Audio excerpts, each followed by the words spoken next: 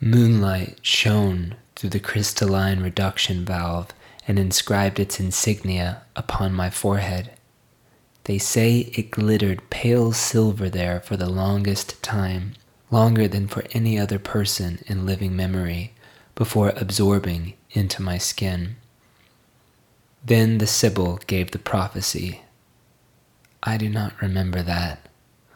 All I remember are the visions and the bliss.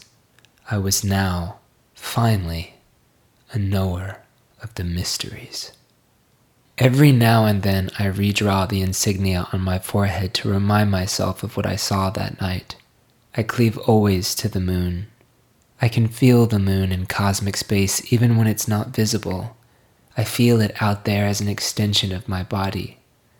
Every new and unique round of its phases tells me the ongoing story of cosmogenesis. Since the night of my initiation, my thoughts glow with moonlight, illuminating my way forward in life. From the moon, we knowers learn the way of viriditas, the greening, growing power of life. With this knowledge, we can develop etheric technologies like the reduction valve, condenser of cosmic influences. Our village, Ashura, is kept fertile and alive thanks to the massive, airborne web of crystalline reduction valves that we knowers are responsible for raising up and unfurling at sunset. This web is also Ashura. Ashura is the moonlight, and the village is Ashura. We wholly depend on the condensed influence that our web Ashura harvests from the moon. Knowers are entrusted with watching over the web at night, from the periphery of the village. On the nights of my shift, once I am sure everyone is asleep, I take my levitator up to the center of the web, the navel of Ashura, and bask there in the moon's outpouring influence. Intoxicating. I am filled with wisdom, brimming over with wisdom, so full I could burst into madness. My forehead burns with bliss as the moon reminds me of deepest mysteries. But I always bring it all back down to earth and let it inform my walk in life. My kin will never know. My kin are a trusting kind.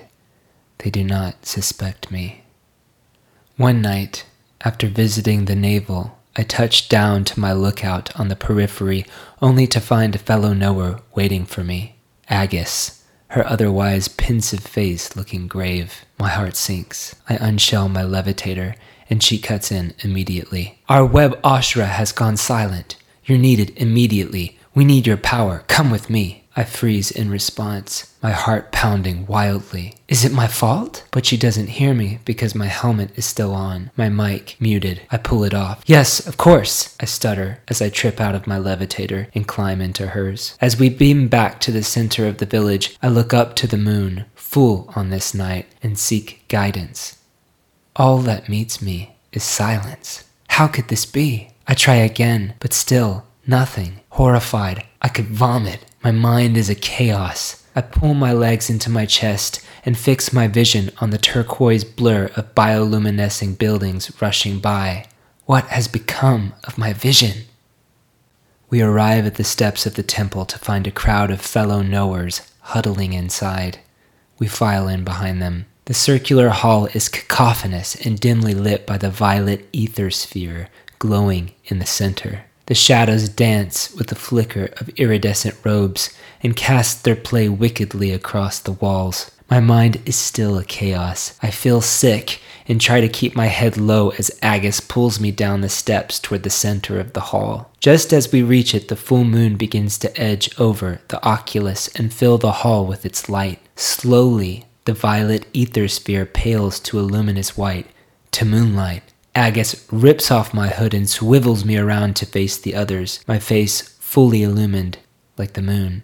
It was him, says Agus. He's been visiting the navel during his shifts. Volcanus would not do such a thing, cried the hushed voice of Gurna somewhere in the crowd. Oh, but he has, insists Agus. I was suspicious and broke code to scry his mind. He has been doing this since his initiation, and now our Ashura has gone silent. The welfare of our village is in jeopardy. The crowd gapes into silence, swallowing me with condemnation. Just as the moonlight reaches my forehead, a voice breaks out of the darkness. "Look! The insignia!" I know the insignia by heart, and with confused terror feel its shape like a searing wound rising from my skull to the surface of my forehead. I buckle over the ether sphere in agony as the pain mounts and more gasps resound across the hall in sympathy.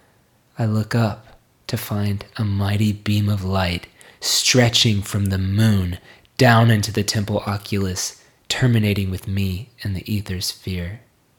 Pure, unalloyed viriditas unleashed. "The prophecy!" yells another voice. "Everyone bow down! Do not leave! Everyone must stay here!" The crowd of knowers fold over in submission to the growing light, except for Gurna, who has come to my aid. My whole body cleaves to the sphere, one mass of warming light getting hotter and hotter and hotter until suddenly a giant quake rips through the hall, deafening us, deafening me.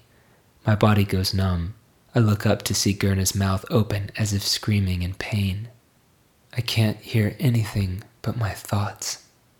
The entire hall trembles as the growing light blots out all in sight, enveloping all in primordial silence.